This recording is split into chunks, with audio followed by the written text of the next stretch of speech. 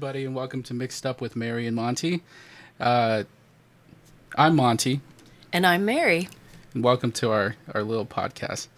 I was just talking to Mary a second ago, and we were talking about how I don't exactly know what we're doing here.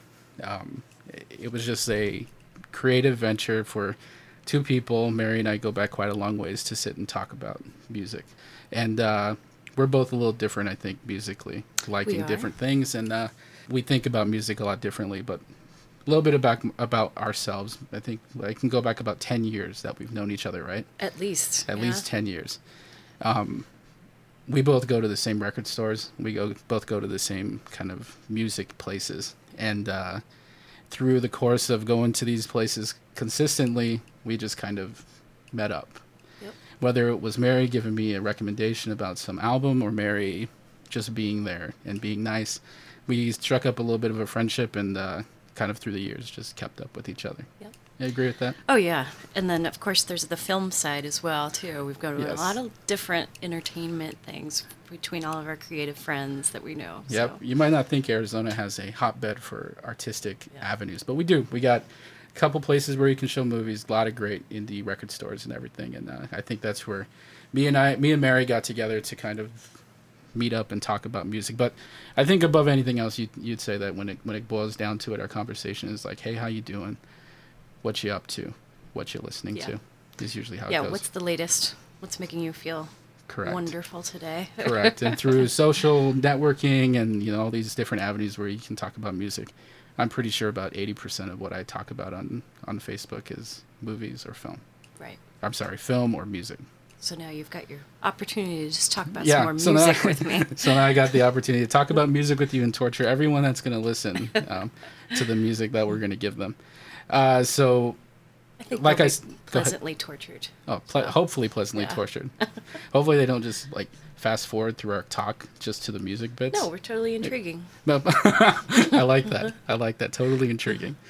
So like I said, music means something different to everybody else, yet it's consistently a universal language. And we go to a record store, you can sit and look at everybody working there, and you know pretty quickly who you're going to connect with pretty quickly. And I've been going to a local record store here in town since I was a little kid. And I remember the first time someone gave me that experience of something different. Mm-hmm. And not really knowing what I was going there for. I had one dimension music when I was younger, and that was hip-hop. And probably some of it you can't even call hip-hop.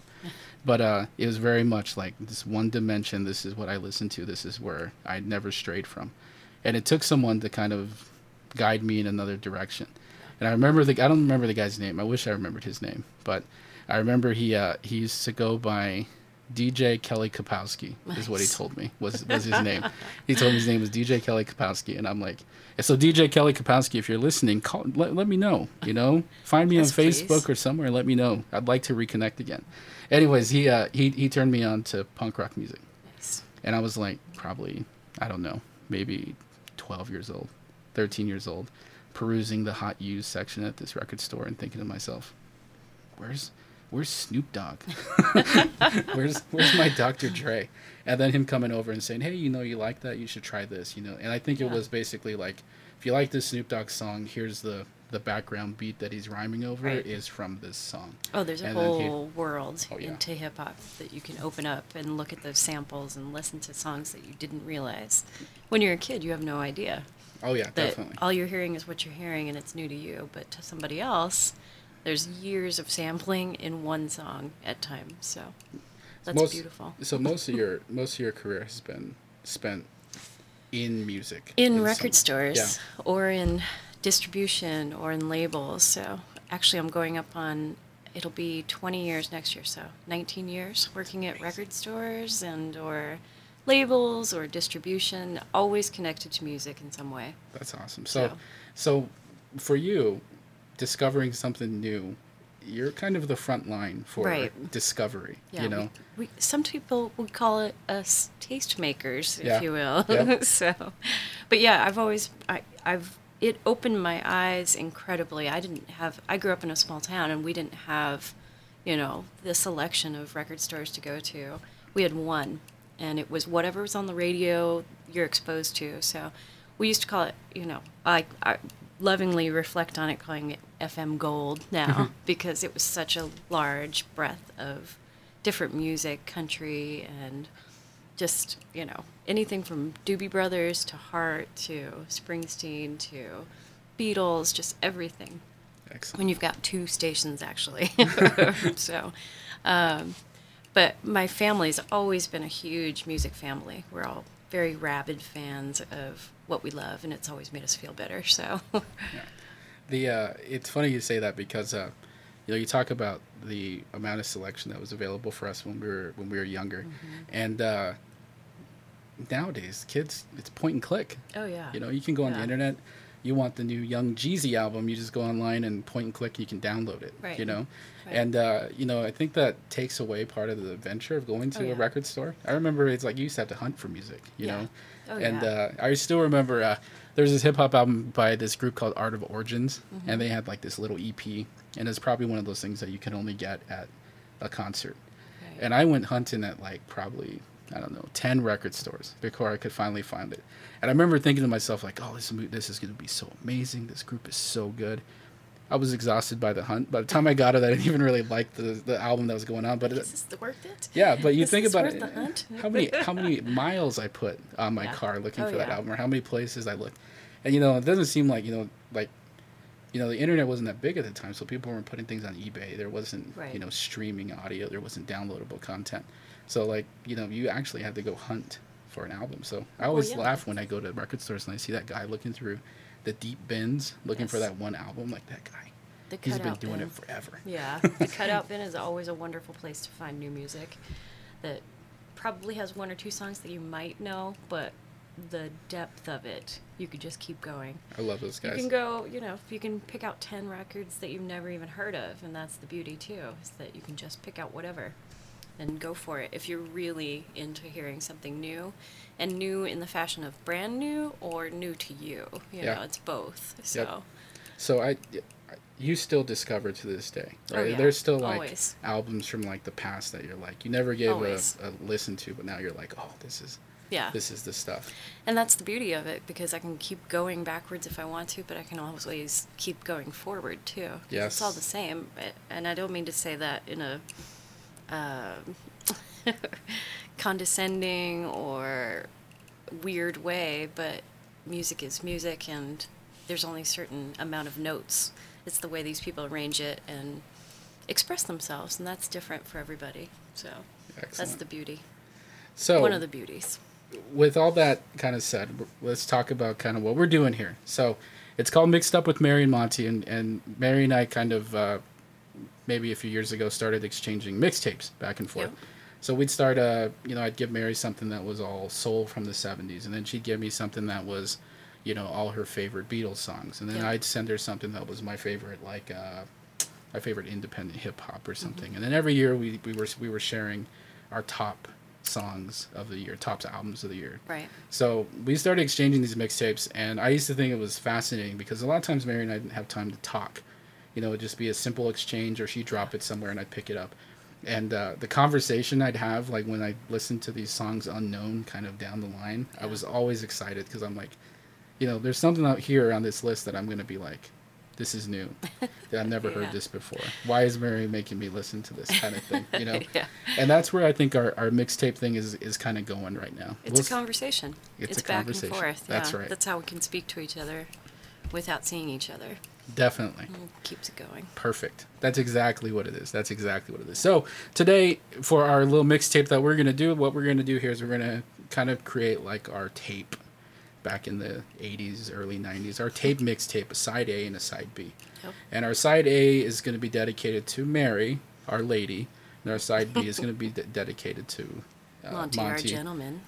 Questionable, but to our gentleman over here, myself. Anyways, so we'll go back and forth, and we'll offer a little bit of information about these songs. We're only going to give you a little snippet, and we're just going to go back and forth kind of introducing our little takes here, and hopefully it gives you something to identify with who Mary and who Monty are, and where we're going to go with this little podcast experiment. And I do have to throw in there that picking out a small amount of songs to reflect the music I love was incredibly torturous and very difficult because I love so many different things, but it's a good experiment to see what I truly love and touched my heart and Definitely. changed me. And it's interesting because I think your approach might be a little different than mine. Yeah. Where I started my approach is like I was going to be emotional with it, so I was going to give you songs that like had made me exhibit some kind of feeling along the line, or that I recall back to a certain event.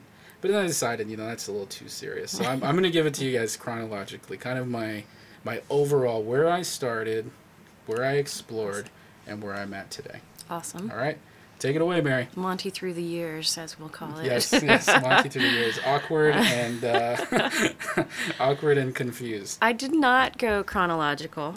I just kind of I bounced around a lot of ways. I went with what I immediately felt in my heart, or what is always associated with me to my friends and family, because their opinion also matters to me in the sense of what they think when they think music. I feel very grateful that a lot of people, when they think music, they think of me, be it whatever, but I kind of wanted to hone in a little bit to see and show at the same time what I'm made of. Yes. So, the first song I pick, Monty won't be surprised by this at all, I'm sure, but the Foo Fighters. Huge fan of the Foo Fighters, I always have been. This goes way back to Nirvana, of course. The introduction to them in the 90s. Dave Grohl, I was immediately like, oh my God, that drummer is amazing. Yeah. But their influence then, of course, going into the Foo Fighters. They have a long career. They're going on their 8th album now. I've chosen, and I always comment on this to people when they ask me, what's your favorite Foo Fighters song? Because it's like, who's your favorite child? But Aurora from There's Nothing Left to Lose is my absolute favorite Foo Fighters song, and I don't know if a lot of people know that, but it's just a perfect Foo Fighters song. It's got everything, and I believe it was the first song where all of them wrote it together, because Dave Grohl did a majority of the songwriting. But this one was really reflective of all of them, which I liked. I liked the band mentality. Yeah. So I was a big Sunny Day Real Estate fan, so Nate Mendel, William Goldsmith at the beginning, and then into Nate Mendel, of course, being consistent. But Aurora is just a perfect song. It's got everything. So.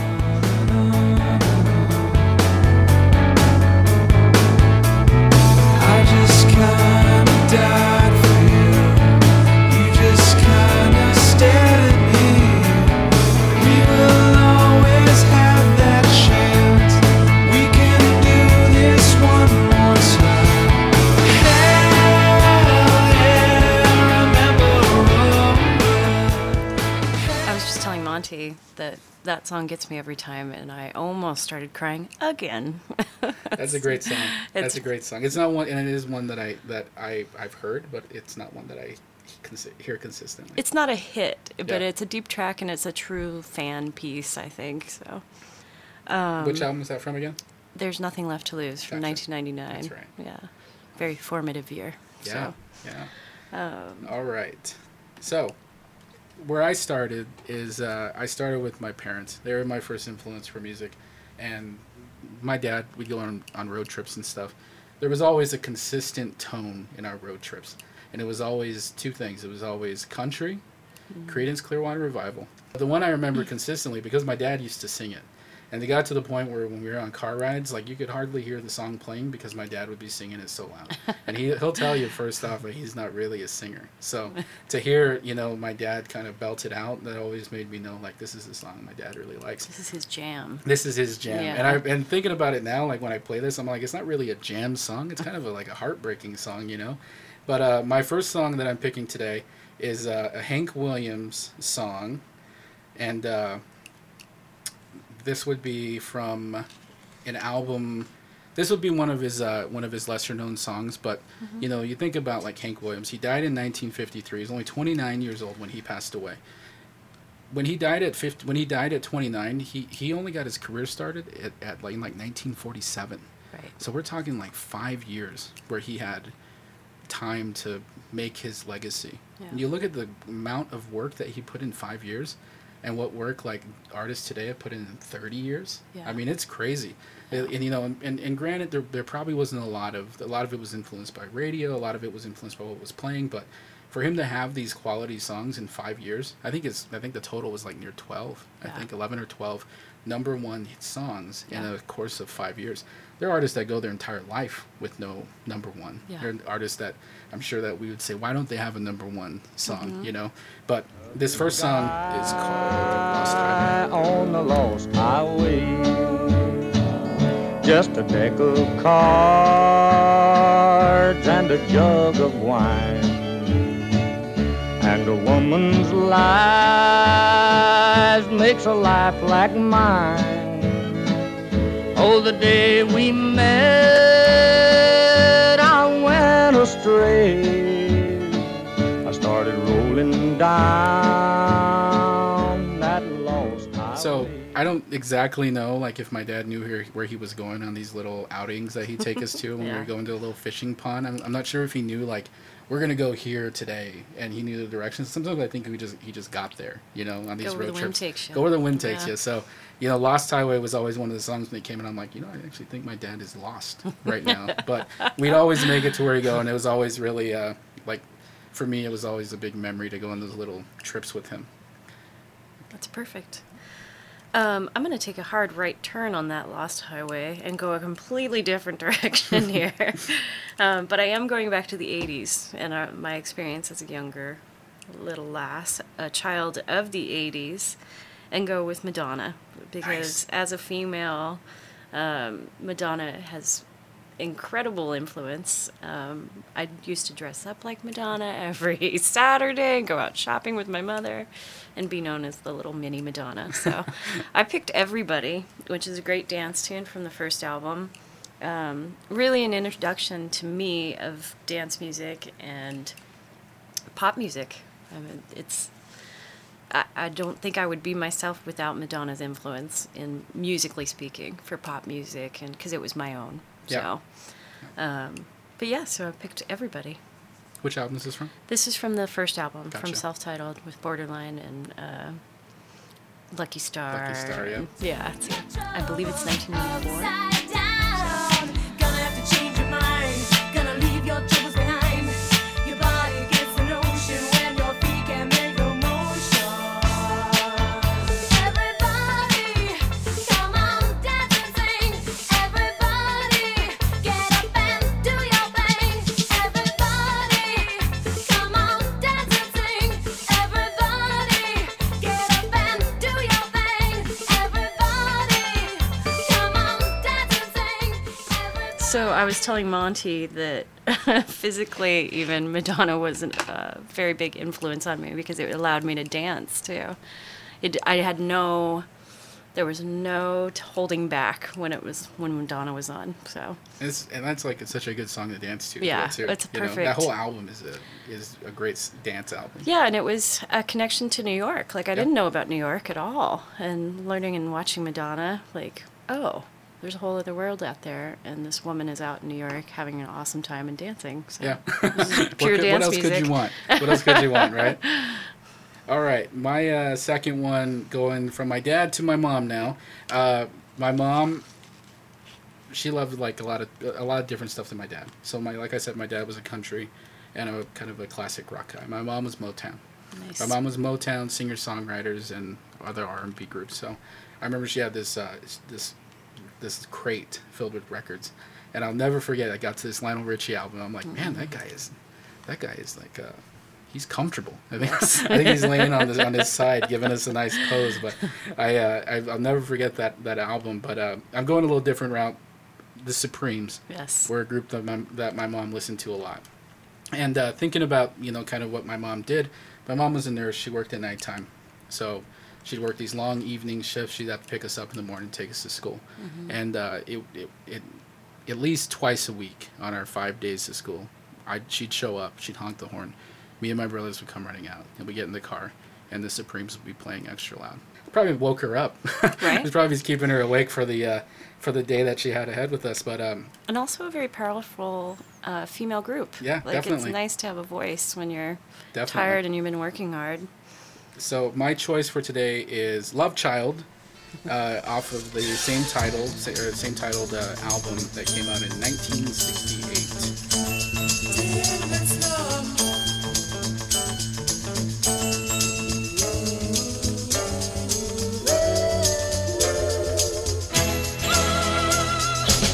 You think that I don't feel love, but what I feel for you is real love. In others' eyes I see reflected, I hurt, scorned, rejected, love child. Never meant to be, love child. So that song is in no way to insinuate that my mom doesn't know who my who my dad is, but it's one of the songs I remember listening to a lot when I was younger, and it was one of those things too where like I hear this music, and I didn't really know why my parents liked them, and even to this day I don't think they really have told me why that was so influential. But Yeah. the Supremes were always that group that my mom said because it's women.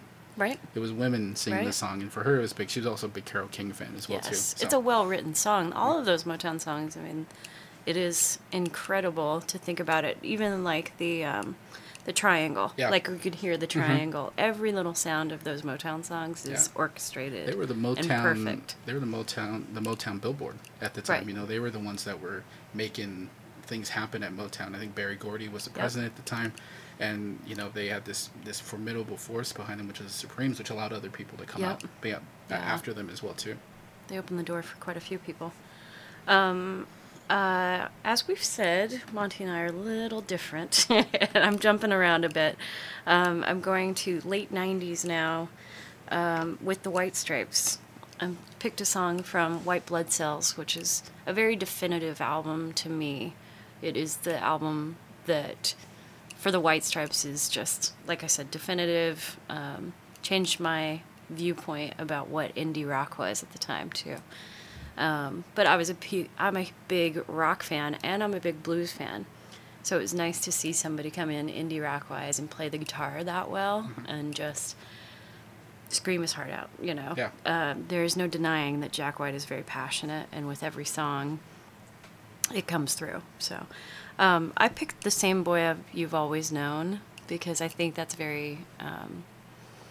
for me as a person too, I feel I've always been the same, but things around me change. And this song is very reflective of what people think of you, and they'll keep projecting you're changing, but at the core, we're the same. Yeah. So, In the clover.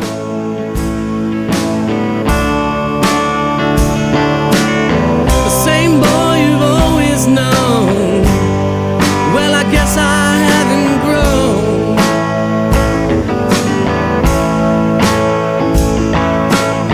Same boy you've always known. Same boy you've always known. I love that song. yeah. And Meg White, thank you very much. Yeah. Holy cow. That was the other thing about the White Stripes, the duo like that, to see how much sound came out of two people. Holy. Did you see that doc they did? I cried like a baby. Oh, man, that is such a good documentary. Yeah, there was a up and down. It was very helpful at the time for me personally too. So It's so crazy to see how Jack White thinks Yeah. as an artist. They have that great intro to that documentary where he builds a Yeah. guitar, Yeah. for you, and then he plays something on it, and you Yeah. can totally see he makes it his own. It's Yep. such a great documentary. So, Hard Left again from Jack White and the White Stripes to where I'm gonna go, which is an awkward place for me. This is Monty at probably 10 years old, 11 years old maybe, and it was an experimental place for me. Yeah. So my mom's influence and my dad's influence didn't quite hold up. Pop music took over for me, and hip hop came into my life. And the first album I ever bought with my own money, my first album that I went out to buy, was this song right here by an artist whose real name is Rob Van Winkle, and who had Oh, a snap. big hit with this song. Yo, VIP. Let's kick it. Ice, ice, baby. Ice, ice, baby. Alright, stop. Collaborate and listen. Ice is back with my brand new invention. Something grabs a hold of me tightly. Flow like a harpoon daily and nightly. Will it ever stop? Yo, I extreme. I rock a mic like a vandal, light up a stage and wax a chump like a candle. Dance. You just rock this mic like a vandal. Yes, I totally sang the whole first verse of that song. That's from Vanilla Ice's album To the Extreme. Did you ever watch Cool as Ice? I He believe. rides in on the motorcycle. It was supposed to be Yes. like Purple Rain, but for him. Yes. It's an awful movie. Yeah. But Vanilla Ice, he had this On like VHS, thank you very much. oh, Yeah. VHS. That's the only way you gotta watch it. The only way you gotta watch it. He had that gravity-defying hair Oh, yeah. that was up there. Yeah. For a while there, though. He's I white mean- boy kid, Oh, and kid and play. Right? can't forget Ninja Turtles. Yes. He gave us Go Ninja. ninja rap. Yeah. Yeah, you can't get. Go ninja, go ninja, go, go. Uh, Oh wait, are you gonna have to pay him for that? Did I just do that? we can cut it out. Okay. We can cut it out. All right, Mary, on to your next one. My next one is another definitive band in my life. It's the Beastie Boys. I didn't pick a track that is hip hop or rap because to me the beauty of the Beastie Boys was when they opened themselves up. The Way In Sound from Way Out is one of my absolute favorite albums. To see a band like the Beastie Boys play their own instruments and kind of keep growing was always amazing to me. You know, Yeah. they went a long way in their career. I picked the track I Don't Know from Hello Nasty because Hello Nasty for me was it was a return to the Beastie Boys at the time because I believe it's 97. 97, I think, yeah. And so it'd been a while. It was kind of it was a wait before that. And on this track, I Don't Know, MCA really taps into, it's a very personal song. Mm-hmm. And I feel very similar to that. Like, I don't know what life is. I don't know which way it's going to go, but who does know? We just have to keep going. And their influence, especially MCA's influence about, you know, teaching me about Buddhism in his way and being self-sufficient and just stream of conscious in a song is okay. And you didn't have to be what people thought you were. Yeah. You don't have to continue to be, you know, all we really want is girls rapper. Yeah. You can evolve. So. As the next guy, pretending and hoping to find that distant peace of mind.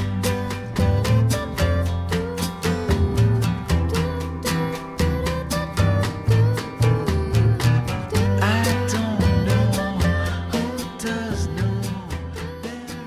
We all do stupid things for girls. Guys do especially. We make terrible decisions. We wear awful clothes, and but in some occasions we discover things that stay with us for forever. When I was a 7th grader, there was this girl who will remain nameless, who I went to grade school with, and she used to wear these awesome concert shirts all the time. Nice. And I went to a pretty strict school, so the school always had to tell her to turn them inside out. Oh. Well, I'll never Rebel, forget. too. Rebel, yeah. Yeah. Never forget. The moment that she came in with this shirt that it looked like a horror movie shirt, and it was showing like what happens inside the mosh pit. And I was like, that's awesome. I said, who is that? Who is that? And she was a couple grades older than me, so I didn't quite have the confidence that I might have, you know, later on in life to go over and talk to the Right. older girl who was, she's beautiful, and she Obviously cool. obviously Oh, cool yeah. because she was like none of the other girls that were there. But when I went over and asked her, I remember she was really gracious with like her response. She said, "Oh, you don't know who this is? Here, check them out." She even burned me copied me a Yep, tape made you a for tape. them. And I remember the tape she copied me was a single, Nice. right? Well, the group was Pearl Jam. Perfect. So it was a single, one song on one side, another song on the other side. The side A was Jeremy, Oh, and side B was the song that made me a Pearl Jam fan forever. yeah. And that song happened to be Yellow Ledbetter. On a ceiling, on a portion letter, and it said, I wanna leave it again. Once I saw him on a beach with us, and on the sea, I wanna leave it again. On sit on her way, yeah. And they call, and I say, and I oh, and I say, and So, I call out. Yellow Ledbetter. That's one of those songs that just takes me back. I mean, I'm telling you, like, Immediately. right now, when we just heard that song, I went back to being a young kid in grade school, you know, infatuated with this older girl, and just being like, you know, I'd do anything for her. You know, I'd do Every anything emotion for her. that you Yeah. felt then, you just tapped into. Tapped into right? it right there with Yellow Ledbetter. I absolutely love that song. It's probably hands down my favorite Pearl Jam, if not one of my favorite songs Yeah. of all time. Well, how could it not be? Oh, yeah. I remember getting that an import single, a Yeah. Pearl Jam import single with Yellow Ledbetter live at Mesa Amphitheater, and it was. I was like, oh my God, they came to Mesa? You know, Yeah. because I was in a small town, not anywhere close to Mesa, and didn't even know. But You know, So- when Pearl Jam came to town, and this is like probably a year later after I discovered them, but I remember hearing through the grapevine that this girl that I knew was going to go there. The one they Oh. introduced me to it. Yes. You don't know how hard I tried to get tickets to that concert. It was way beyond my price range, but I remember thinking to myself, I'm like, if I go, like maybe I'll see her. Right. Maybe like we'll meet. Right. And we'll have that 80s moment where we connect eyes, and then she'll Yeah. be like, he's here, and I'll be like, I'm here, and I'm going to run across, and we're going to like, in the mosh pit, like dance to Yellow Ledbetter. Never happened. and we'll be alive together. She was with some, Yes. and it's so funny. Like, a couple years later, I remember seeing her with like a boyfriend and being like, "That guy's way cooler than me." Oh, not true, Monty. He like rocked a leather jacket like no one's business. Well, I can't rock a leather jacket. I don't know about leather jackets in the grunge era, so That's true. He was a little different.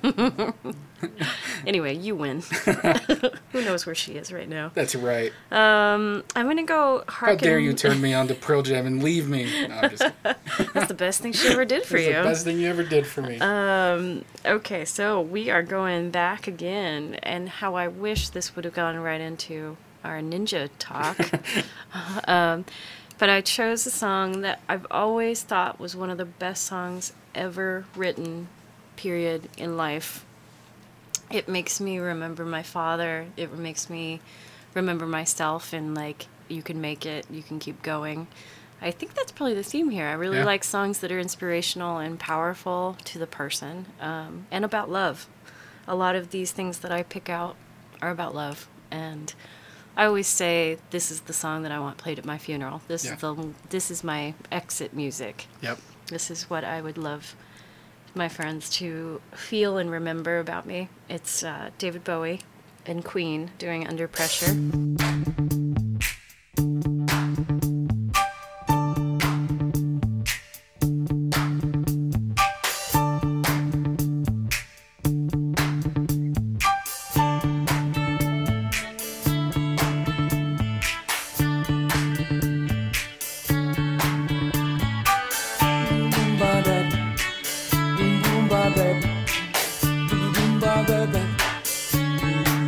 Pressure pushing down on me, pressing down on you. No man has fallen under pressure. The boys are building down, sticks of family. And so, like I was telling Monty, the connection of all of it here, I always wanted this to be my exit song, so. I love that song. And it's David Bowie and Queen. I Yeah. mean, two of my absolute favorite artists working together. It was like, oh my God, they can work together and make the perfect song. So, Bowie's amazing, and I Yeah. tell people with Bowie, it was always like, when I was younger, it was always hit or miss, because I get his pop album, Yeah. and it'd be like, oh, this is great, this is great. Then I get the album like right after that, and it'd be like completely different. And I'm like, where's the pop music? Right. You know, where's all the songs that made me dance? well, you that's know? the beauty of David Bowie. He pushed you. Oh yeah, You totally. know, you forget that you need to be pushed until they push you, and And now some of my favorite Bowie albums are the ones that weren't the dance Right. albums. It's so great. like so, low. oh yeah, Yeah. yeah. So going on to where I'm at now, we talked about my awkward girl situation. We talked about my awkward first album situation. Now we are getting to where Monty is getting some great guidance. And don't get me wrong, Pro Jam was great guidance. Yes. But this stuck with me. This next album was definitive for me for years. Yeah. For years. Even now, I still argue with people about how this next album is one of the greatest, if not the greatest, hip hop album of all Of time. all time. So, It's out there. What we got? It's out there. Come at me. Come at me. Let's talk about this. But my cousin introduced me to this. Here's the album that changed my direction on where I was going at this time musically. It is from the greatest hip hop album of all time, Liquid Swords, by the Genius / GZA. Iron Mike.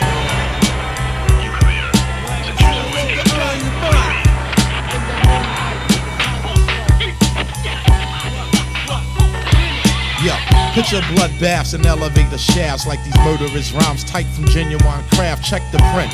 Swear veterans, spark the lettering. Slow moving MCs is waiting for the editing. The liquid soluble that made up the chemistry. A gaseous element that burned down your ministry. Herbal vapors So and good. So biblical I, paper smoke. good. that album not only got me into where hip hop was going and what I thought hip hop was and the identity that I had with hip hop, but it also brought me into kung fu movies. Well, yeah. I Oh. mean, the whole Wu-Tang Clan. Yeah. You could go for a good 2 years just looking back at... If you go through the Wu-Tang stuff, then go individual rappers from the Wu-Tang, you're going to be in heaven. Oh, totally. You can keep going I and discovered going and going. I discovered Liquid Swords before I discovered Enter the 36 Chambers, and That's exactly... I'm sure a lot of people did the same. yeah, going So- backwards and listening to that album, oh, it was awesome. And Well, yeah, Old Dirty Bastard. I'm sure that happened for a lot of people. yep, Because he was in the pop side Oh, yeah. and on MTV. So they're like, where's this guy from? And then you go backwards to Wu-Tang Clan. So there's this quote that I love, and I want to make a shirt of it. So if you make a shirt of it, let me know. Send it my way because I will pay for it. My wallet is already open. But the quote that I remember seeing was that it says, "How can hip hop be dead if Wu-Tang is forever?" it's true. Right? It's so true. Right. It's, I love it. I love it. That little excerpt from at the beginning of that song is from a movie called Shogun Assassin. Right, and that's perfect for you. I love mean, it. like, that's if you're a movie person and it goes into the kung fu and that whole side is incredible to think Yep. about because Well, a lot of people weren't sampling films. You know, they'd sample old R&B stuff, Mm-hmm. but to see people using film clips and also for putting some of samples. the melodies inside those movies into their songs. Yeah. It was a new direction for where hip hop was going Oh, at the yeah. time. It was different. It sounded different. It's And the theatrical. guys actually put in you want to talk about lyricism with some songs. I can give you 5 or 6 of GZA songs that are amazing. Yeah. I can give you 5 or 6 Method Man songs that are Yeah. equally as good. The Method Man. We're going to Hard Right Turn again from the Wu-Tang member that is GZA into because I could only pick 10 songs. I figured maybe I'll go with songs that have 2 of my favorite artists of all time. Nice. Hence being able to do David Bowie and Queen. So this time I went with U2 and Johnny Cash doing The Wanderer because I feel like it to me, one of the reasons I always loved U2 is because they held certain people in very high regards, and that began with MLK to just their political sides of things. B.B. King, Rattle and Hum, Johnny Cash, Leonard Cohen, and then of course the production on this song is very, I never knew it. I didn't know about production, and I didn't realize that that was a big part of it. So Daniel Lanois, Brian Eno, the sound of U2 in the later years. Like, the 90s is my U2. The 80s is my sister's U2, and that's my introduction. Like, I adore both phases, but to me, the 90s and into the 2000s is my U2. And Johnny Cash, I can't go, I don't even know how to start in saying how important Johnny Cash is. Yeah. As a figure, as an icon, as an influence. And this song, The Wanderer, really just, it's another life song. It's another life journey song about I went out wandering to look for the answer and look for love and look for what was going to make me complete. So I went drifting through the capitals of tin, where men can't walk or freely talk and sons turn their fathers in. I stopped outside a church house where the citizens like to sit. They say they want the kingdom, but they don't want God in it. I went out riding. Again, a lot of hard rights here. We're going back and forth. You know, this is going to sound like probably more of a person who's kind of way eccentric is going to make this hip hop or this not hip hop album, but this mix. Yeah. But I'm going to another influence. So again, we talked about the Liquid Swords album being real big for me. Now we're gonna go a little different because I was really into hip hop for a long time, but I was also into something else, and I was always into this because, again, influence. You know, I had older cousins who were into a lot of different things, and what they were into inherently made me into it. But I remember a cousin that played this album for me, and it was I think we were at the state fair. We're going to the state fair here in Arizona, and we get there, and he's like, you got to hear this song. You got to hear this song, right? So we're like sitting in the parking lot of the state fair. All I want to do is go on the Tilt-A-Whirl or the Hammerheads or something. But we waited in the parking lot so he could play me this song, and I have been stuck. This is my introduction to metal. Nice. Okay, so At I remember the fair too. at the fair, Nice. yeah. So I had Def Leppard. I had all these Yeah. other bands, the '80s hair bands and stuff like that, but nothing that I would really consider hard metal. Yeah. You know? And Yeah. then came this, and I gotta tell you, this song has like, I could tell you like 5 or 6 different stories where this song has played in like something memorable in my life. Yeah. So we got State Fair, right? KMFA Day here in town. Metallica was the headliner that evening. They tried to keep it a secret. Yes. They tried to keep it a secret, but it didn't work. And this was their opener. And Nice. it's from Ride the Lightning, which is one of my probably I'd say my top 2 favorite Metallica songs. But it has I'm telling you, think about an entire pit full of people. This song comes on and the place goes nuts.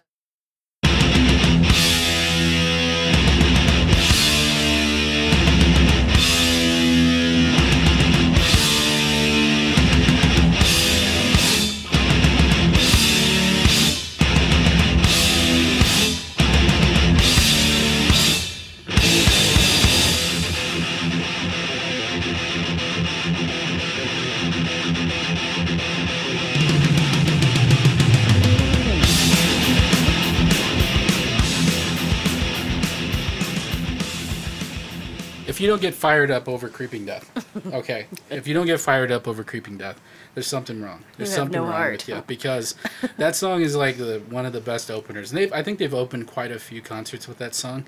It's just the perfect opening. I remember when that KMFA day, you know, lights go down, you can feel the clamor, people are sweaty, it's hot, you know, we're all pushing each other, and then Creeping Death comes on.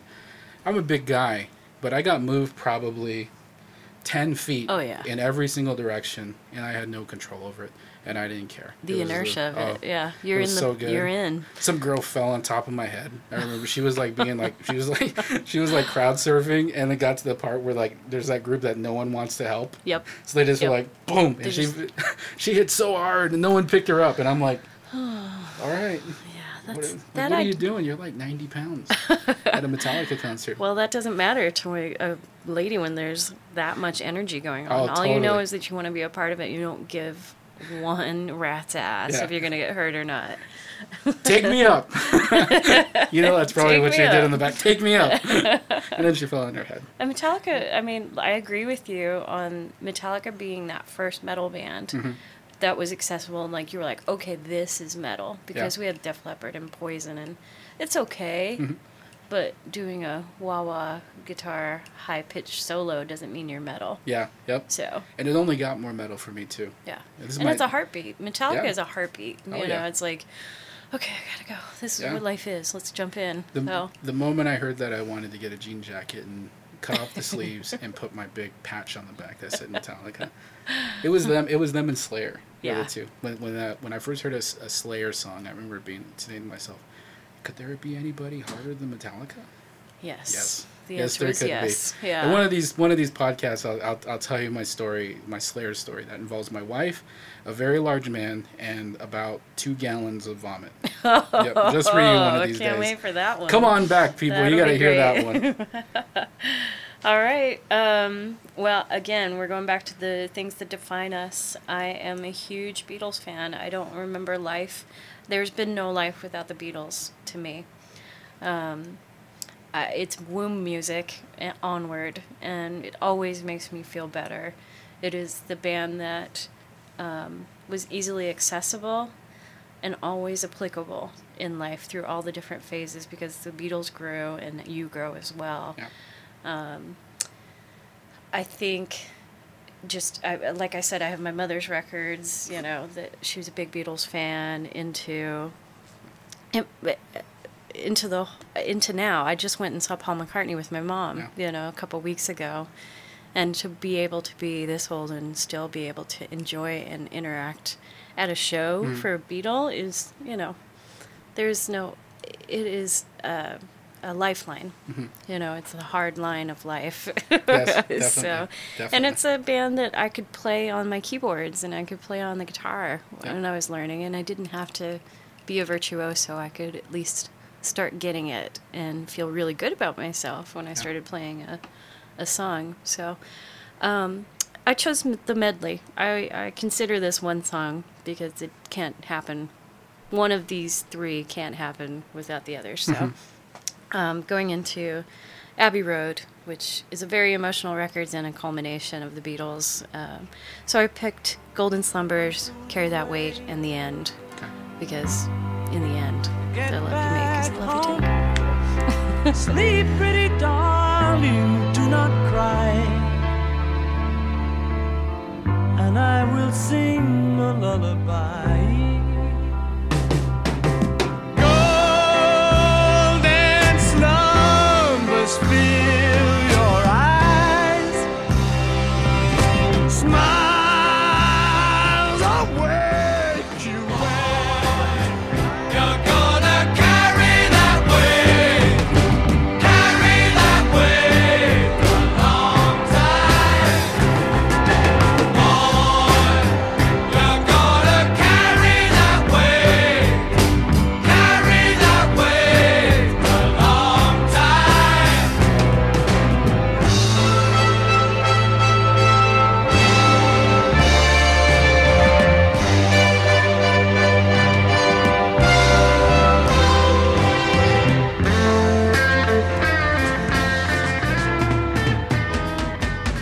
Oh yeah, alright. Are you gonna be in my dreams tonight?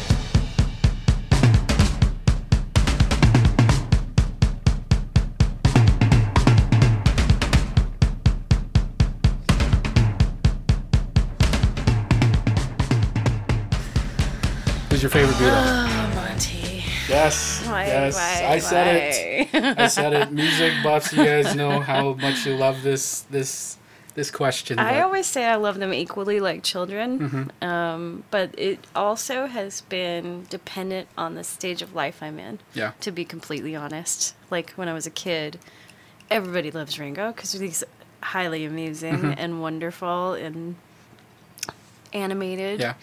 Paul McCartney is just, I always knew he was the figurehead. Yeah. John Lennon scared me a bit, to be honest, but my sister and my mother my sister was a John Lennon, my mother is a huge George Harrison fan, which I was like, wow, that's odd. You seem like you would like Paul. Yeah. But I'd say overall, why do you do this to me? I adored George, but Paul is my favorite because of his longevity in his career and being present and still making music that I love. That makes him my favorite. Followed closely by George. Yeah. It used to be Lennon for me a Yeah. lot because I came into Lennon's solo projects a lot of times before I got into the full catalog of Beatles Right. stuff. But and it's probably Imagine. Imagine Of brings course. everybody in. But Yeah. But as time has gone by, Harrison has really came out to me, and it's Yeah. his solo stuff that Yes. makes me appreciate him more in the band. Yes. And I think sometimes McCartney and Lennon overshadow some of Harrison's genius. Yeah. But if you listen to his solo stuff, oh man. Oh, he's And- one of the greatest guitar yeah. players ever. And then I say that, and then I Ever. listen to McCartney's solo stuff, and I'm like, "Pfft, all right. Yeah. Like what he did with Wings. You know? Oh. So good. Yeah. All right, so again, we're going back and forth, hard left turns here. So we're going into where, again, another complicated state for me when I was growing up is college. So I was going to Arizona State University, and we're Go talking, Devils. Go Devils. A lot of record stores around there. Had a record store on campus. One I of worked my at a record store in favorite Tempe, place. yes. Oh, that record store on campus was like my home away from home. I skipped many classes, psychology classes. I've skipped a few of them because I'd get caught up with conversation with that owner in that place, and we'd go on for days. But I remember there was this small little hip hop shop. It was in downtown Phoenix, and they'd have a live DJ in there. And I'm talking, this place was like the size of your closet at Yeah. home. It was a small place. And I walked in there, and I didn't know where I was going. I didn't know what I was going there for. I think I was thinking they have hip hop, so they'll have all this stuff I'm listening to, Yeah. which was very mainstream at the time. And I walk in there, and I see nothing on the boards that I even remotely recognize. And I walk over to the DJ. He was running DJ, and he was running the front like clerk, like running the cash register. So he comes over and he goes, "What can I help you with?" And I said, "Well, I'm looking for this, I'm looking for this, I'm looking for this." And he goes, "We don't have that." He goes, "We got these other things, but you take a look at some of this over here." And he was really like that. He could have been a clerk in High Fidelity. All right. Yeah. Very much that guy, like, all Yeah. that stuff you like is crap. Yeah. Listen to this. And I remember he brought me over to this album, and it was one of those albums that, again, like just like that Jizza album changed where I was at. This was the album that made me look further into hip hop and see that it isn't all that's on the radio. It Right. isn't all that's on MTV. It isn't flashy suits, because I was the flashy suit Yeah, place. that was- We had Puff Daddies and Mace who were doing all these songs with flashy suits, and Hype Williams was doing all Right. the videos with, the glowing lights and stuff, and The it Missy was- Elliott, oh, yeah. And it was just like such a weird place for hip hop, because all the videos I watched when I was younger, Wu-Tang, it's just them on the streets. Right. Then you get to Right. this new place where everybody's driving a fancy car, jets, champagne, Right. all this stuff. I'm like, what is this? I said, I'm not even close to even being on that same Right. level. Thanks But, for yeah, totally disassociating exactly. with me. And I remember being really mad when the Ready to Die Notorious B.I.G. album came out. That first album, I was like, man, this guy's he's on something. Yeah. Right, he's on something. Cheese, eggs, and Welch's grape. I love that. But and then not that he turned away from it, but to see like the group that he was hanging with, the Puff Daddy, Yeah. who was doing all the flashy shoot stuff. But anyways, All about money. Yep. But Yeah. when I discovered this next group, it was in this little small hip hop shop. It was me and this other guy who clearly was like, I gotta take this kid and show him something different, right? So he pointed me to this album by Atmosphere, and it was the Lucy Ford album, and it Nice. has consistently been on replay. Every few years I'll come back to it and I'll put it in, and it still has a classic. that same That is the effect. beginning, true beginning for me of what independent hip hop is. Oh yeah, definitely. And to see like Atmosphere still going today. He just performed Yes. here in town. Yeah, just he a was few weeks just ago. I just got the pleasure of talking and working with him a couple Oh, weeks that's ago. right. so- He did an in-store. Yep, go Southsiders. Yeah. This song is "Party for the Fight to Right." And hip hop made me wanna be a crook. And hip hop gave me the way and something to say. And all I took in return was a second look. Son, you shook, 'cause ain't no such thing as halfway there. Getting good at acting like you just don't care. The circle of life, you're trying to make it square. Conditioning self to sit still and stare. Oh, where have all the sheep gone? Burnt down the farm and turned the TV on. John Coltrane, Marvin Gaye, and Bob Marley all get invitations to my party. He said some got pencils and some So, got guns. indie hip hop with Atmosphere at the time, and Mary mentioned something really good about how it started independent and it Yeah, transformed. Busy Bee and Yep. Cool Mo D on the streets in New York, and super indie. You had we would have never known about them Yeah. until the Beastie Boys come around and Run DMC comes around, and then they get popular, get played on MTV, gets big. Then it kind of goes back into the Wu-Tang Clan, more accessible and dark and interesting, but then starts going into the Puff Daddies and the I adore Notorious B.I.G., but I agree with you where it's like, this is totally, it is not my life. I love Yeah. this song, but it's not my life at all. And then the turn there is going back to indie. Yep. Hip-hop, like Atmosphere. Yep, it's like trunk rap. You know, Yes. these guys that were selling their albums out of Yeah. the back of their cars Well, yeah. just to make it ends meet. You know? Right, and there's pockets in every city. I mean, there's Mac Dre and Yep. in the Bay Area, stuff like that I didn't know about until I was older. But to them, that is their atmosphere. Oh, So yeah. Atmosphere's Minneapolis, Mac Dre. You've got Yep, people in all over the every place. Yep. every part of the country. Well, so what's so like what I think is so like for now, you know, you got these guys who are inside their bathroom, you Yeah. know, who have a mic and have a recording thing, and they can make an album and put it online. yeah, I mean, there's like so many places online where you can access mixtapes. yeah. You know, with people, and I that's the first place I found Danny Brown. Oh when, yeah, I when love Danny, Danny Brown Brown. had a mixtape out, I remember thinking to myself, "This is awesome." Or Action Bronson, or Yes. you know, some of these other cats that were doing, you know, this really small hip hop, and Mm-hmm. now they're like featured guests on major collabos. I mean, Right. even like Kendrick Lamar. You know, Yes. Kendrick Lamar started with a mixtape, and then he got big, Yeah. and now that guy, I mean, he's Yeah. selling out stadiums. Well, and I think it's the people that have a really good vocabulary. I mean, that's Yeah. what rap's about. You're expressing yourself, so you don't want to hear like, I went down and I killed this person, or I did Cat- drugs, or I was very simple in my wording. You want Cat in the Hat rap. right, right. You want. I mean, people like Aesop Rock, Oh, Murs. Aesop. You know, these guys are super intelligent Yeah. and improve your vocabulary, and it's about They- learning too. They just did a little poll or something like that where they analyzed hip hop. Who's the Yes. who's the best wordsmith, and it was Aesop A$AP Rock. Rock, yeah. That Yeah, guy's something awesome. like 6,500 words, unique words, which is incredible. That's And, amazing. on average, it was like unique words, but like 2,500 for rappers and stuff like that. I so, do yeah. remember buying an Aesop Rock album and thinking to myself, I'm like, I don't know what that word means. Right? I should go look Which it is up. kind of rad. yeah, it's like, that was great. It's like, what is he, Shakespeare? You know? Yeah. Okay. Well, again, I get so excited about the hip hop and atmosphere. Kind of going back to independent, I suppose, in a way. Lou Reed, to me, he's somebody that is like David Bowie, but in the way of it's all about his voice. And he, to me, is true rock and roll. Like, rock and roll animal, he is the rock and roll Yeah. animal to Yeah. me. In his openness and his art, he surrounded himself with people that were very artistic, you know. I learned about Lou Reed through Walk on the Wild Side, Mm-hmm. and then bought my Lou Reed Transformer record, and just, it changed my life, you know, Beautiful which album. also Beautiful album. turned me into the Velvet Underground. I knew Velvet Underground subconsciously. I didn't realize I knew them Yeah. until I started listening to Lou Reed, then bought Velvet Underground and go, oh, I know these songs. Like, how do I know these songs? They're just in my consciousness. So I picked Sweet Jane because I'm in a rock and roll band is probably one of my favorite lines. And it's just a perfect song. Standing on the corner,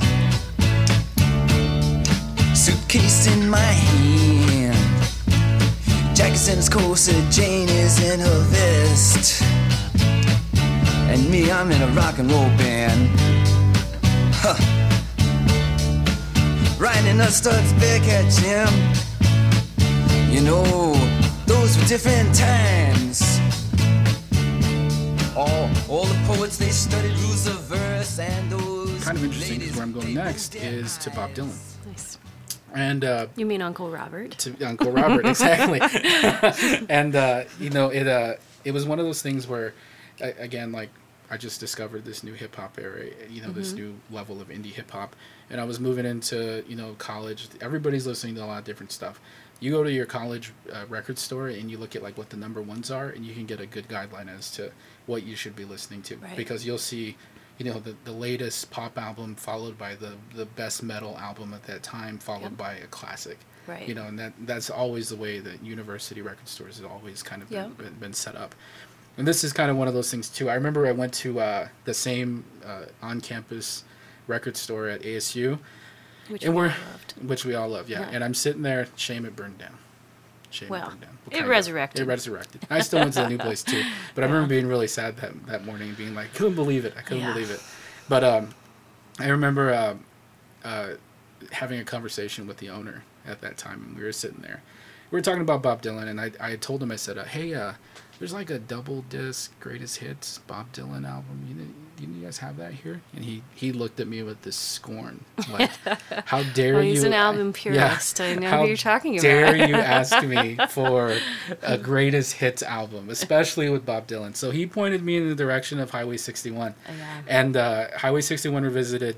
I remember listening to it and thinking to myself, I know a lot of these songs. songs, but then being just side blinded by the last song on that album, which is Desolation Row. Yeah. Desolation Row at 11 minutes plus of a song to finish it off is a storytelling song. Yeah. It's a perfect culmination for that album. And it is giving you everything at that time. What he's feeling, what he's seeing, and it's all in that one song. Notre Dame.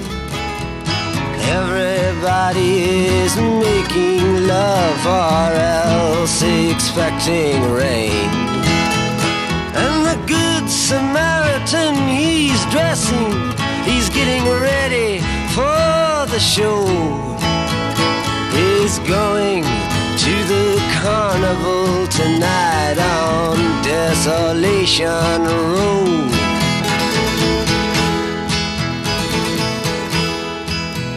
Ophelia, she's neath the window. For a while, as a kid, I could not connect with Bob Dylan at all. I was like, what is this, and why do people like that guy's voice? But it was near the end of high school, my best friend's father put in Desire, the record, and told us the story about Hurricane, and that song was amazing, and just knowing the story, and it was very much a different Dylan to me. Yeah. But made me love him. And Yep. Let's see. Throughout my years, and being a female, of course, there's been experiences in the music business and my personal life where you're made to feel like you're crazy. Yeah. If you are trying to get somewhere or be clear in your relationships, whatever it might be. And this song in particular is Crazy by Patsy Cline. Patsy Cline to me is my Hank Williams. Yeah. You know, it's another one where it's a very, very short career, but very concentrated in that short time that she lived. She is an honest voice, a first female honest voice in country that was like, I'm going to say what I have to say. And even if it sounds suicidal, it's real. And I'll get over it and I'll keep going. But it's just a perfect song, and the production on it, and it's short and concise, but sears right to the heart.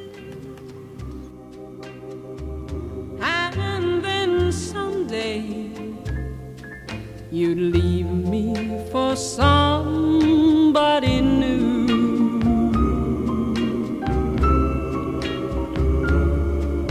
Worry,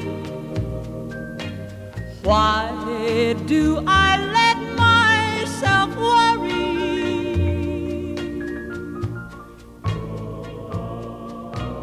Wondering what Patsy Cline was like my dad's husband and wife duo with Hank Williams. With Hank Williams, So, yeah. well, those are like two that we always got really consistently. So my first Yeah. song of the day could have been a Patsy Cline song as well too. And as I mentioned, your dad probably didn't like Crazy because he might have had a crazy That's right. I'm gonna ask him girlfriend at that. some point. I'm gonna so. ask him that. And by the way, Willie Nelson. Oh, Willie too. Yeah, So, definitely. Willie Nelson wrote Crazy. Yeah. So. Did he really? Mhm. I didn't even know that. He wrote Crazy. Crazy. How old was he at the time, you think? He Young had man? short hair, so it was a really long time ago. That's awesome. That's awesome. But isn't he like a black belt in karate or something like I that? have no idea. I Him and thought I Elvis? thought I read that somewhere. Okay, so done with college. You know, finished up, found a girl, put a ring on her, got a family car, got a job, away from music in a professional setting, Yeah. where I had to get dressed with, look fairly decent throughout the day. Couldn't wear my Slayer shirt. I couldn't wear my Wu-Tang shirt. I had to, get prim and proper. Suit and With tie. that change, some people say you mellow, right? Some people say you lose your edge and you start to journey in these other directions. Well, to the most part, I like to think that at that time, yes, he was my Oh.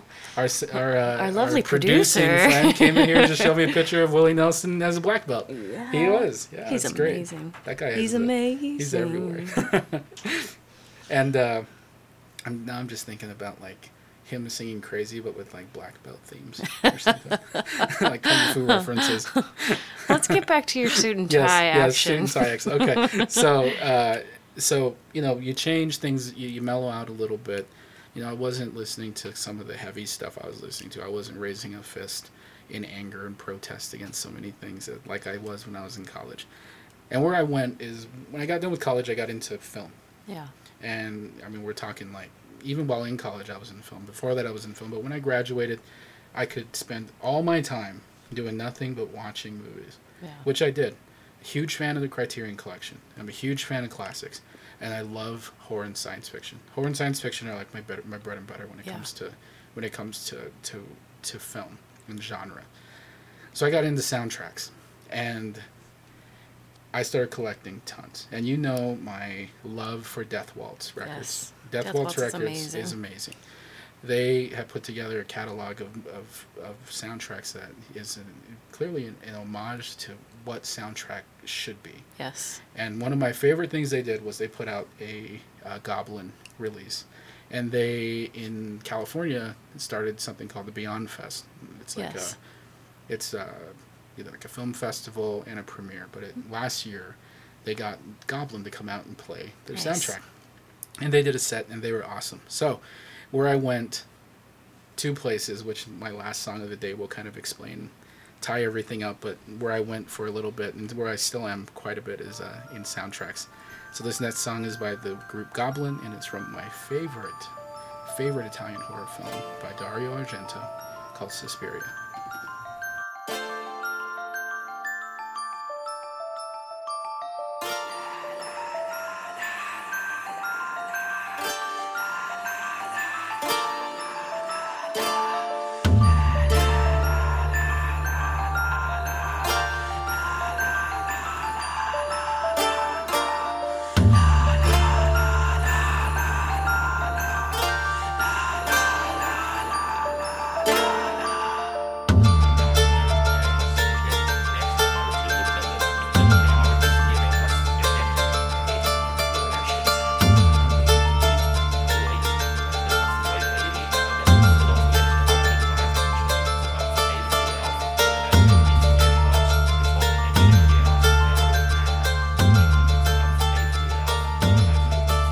Haven't seen Suspiria, go watch it immediately. It's one of if you're a horror fan, if you like kind of experimentally centric movies, Suspiria is the movie for you. Oh yeah, and the Love that movie. Argentos.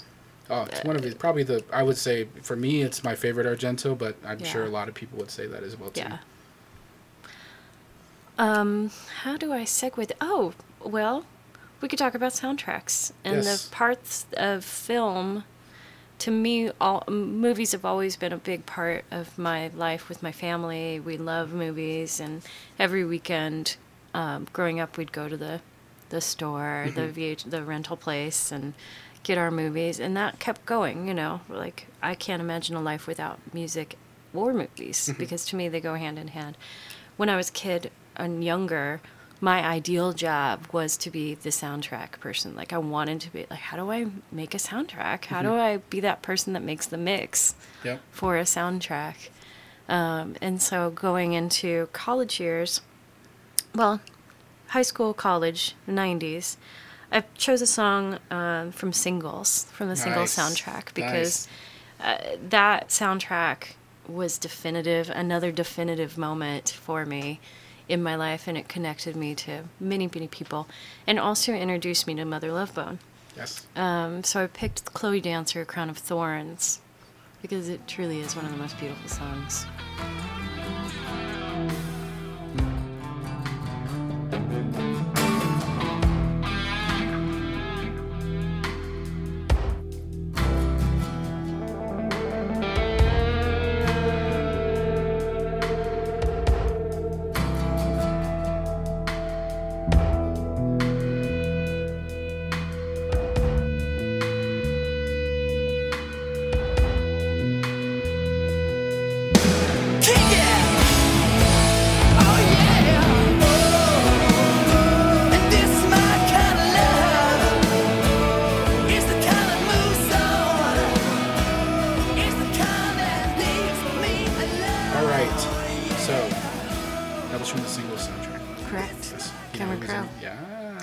Cameron Crowe.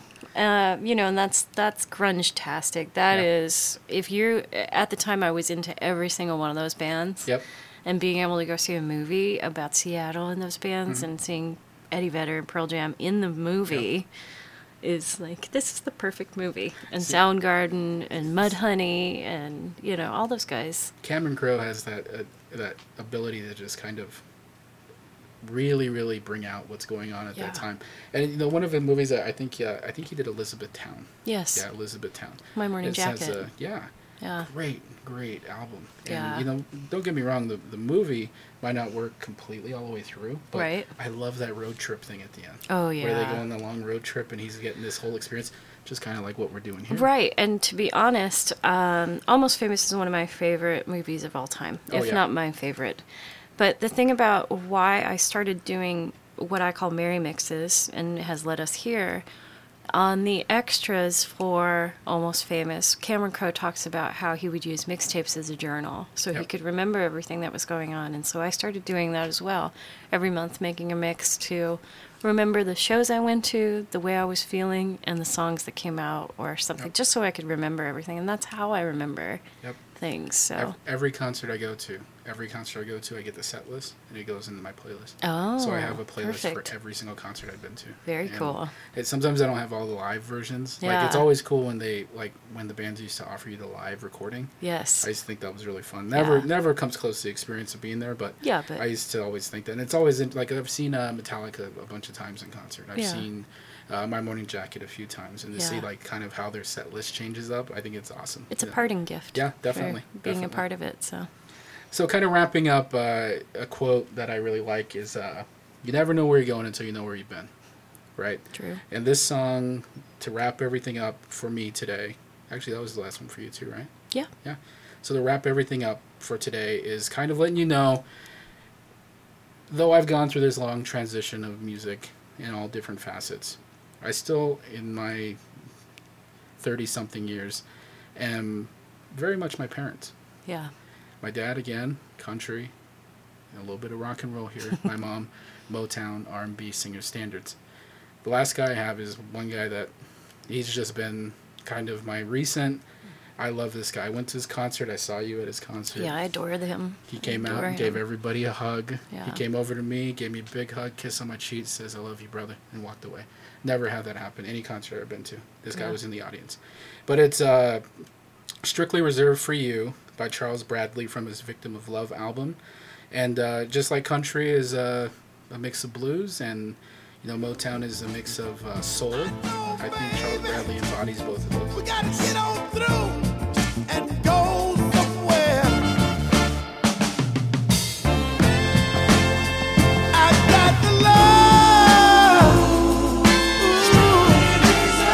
I got the love. Baby, got the love for you and me. Oh, I wanted to keep singing. The thing about Charles Bradley, I wholeheartedly agree that he is one of the best soul singers we've seen in years. Oh, yeah. And the first time I heard it, I thought it was something that was recorded ages ago. I thought that it was the late 60s, early 70s record. But to hear the story and know what the story is, that he was alive and well and having a resurgence in his career and having the opportunity to work with the guys at Daptone. Yeah. And be on an independent label like Daptone that really, really gave him a chance. Thank you, Sharon Jones, too, for laying that groundwork. And the Budos Band, just for being in touch with what soul is right now and not letting that go. Yep. And for me personally, one of my career highlights was last year when I sent the email to our friends at Daptone and Red Eye Distribution and said, Charles Bradley's coming. Can he come please do an in-store? We adore this record and would love to have him. Getting the response that yes, Charles would love to come was that first moment. I didn't believe it was true. I didn't think it was. I haven't been really starstruck in a while, and I don't mean to sound ungrateful, but Charles Bradley walks in and it's like seeing Santa or Jesus walk in, and the most gracious and grateful person, like you said, walked up to you, gave you a kiss, and said, "I love you, brother." With each individual person, he is so incredibly grateful, but not in a sellout way, not in an ingenuous way. He was very genuine because his story is one of struggle. Yep. That documentary about Charles Bradley will make you cry like a baby. Oh, yeah. But it's overcoming him. It's another artist where I really appreciate because I love that story of keep trying and keep doing what you love and love your family and love your music, and eventually it'll pay off, and believe in what it is that makes you who you are. You have faith, whether that be in God or yourself or music, but have faith and keep going. So Well said, Mary.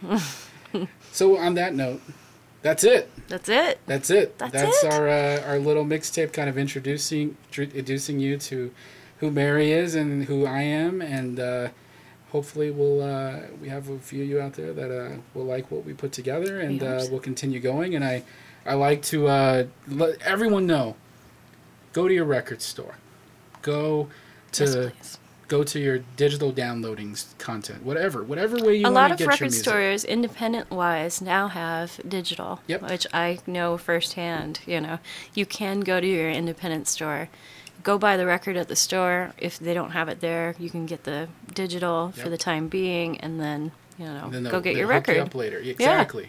So find your music. Everything we have here today is available in some way, shape, or form. Yeah. Go support your artists. Go out and purchase these albums. Purchase the single. Purchase the individual song. Yeah. You don't have to be tormented into getting a full album. But if you like some of the stuff that we're giving you, go out and purchase it. And watch documentaries. Exactly. Talk to your record store people. A lot of these artists that we've talked about have documentaries about them and their history. Yep. So definitely go out there and talk about it with people. Let them experience music. Give someone an avenue to explore. Yeah. That's what this is all about. This is why Monty and I can keep talking, because we're talking about something we love, and we could go on forever. The road is endless. So we're going to keep going. Yep. And we're going to offer this, I think we're going to try for 2 a month right now. Yeah. Okay? So we're going to try for 2 a month right now, and we're going to continue offering these little mixtapes. They probably won't be as serious as what we got into today, but we like to express that a little bit. Yeah, in different we wanted ways. to introduce ourselves and to try to put our lives into 10 songs. Like I said, it was a little bit hard, but and so this is a big emotional episode, I suppose, in a way. Whether we didn't cry, people. No, we didn't sit down and cry over each other or anything like that. But it really is a bigger one. But going forward, we could do mixtapes on any subject. We're very creative people, and if you've been around music, you can be like, oh, I'm inspired by the water bottle, or let's do a mix about food because I'm hungry, or let's do a mix about animals because or road trip because Monty made one of the best road trips I've ever heard, or road trip mixes that I've ever heard. Love that. Soundtracks. Yes. Horror Anything films, and everything metal, reggae, everything. Yes. There's a facet for everything. So. It is endless. So we'll keep going. We'll keep growing. We'll keep this kind of evolving every time we go. I'd like to say thank you to our producing friend here who is so gracious in letting us utilize his space here at Makeshift Skyline. Go check out his band, Makeshift Skyline. They'll be performing in a couple weeks at Tempe Tavern, right? Tempe Tavern, October 11th. Check out his group; they're awesome. And I think that's it. Yeah. Well, I'm Monty, and I'm Mary, and we're still mixed up. Thank you.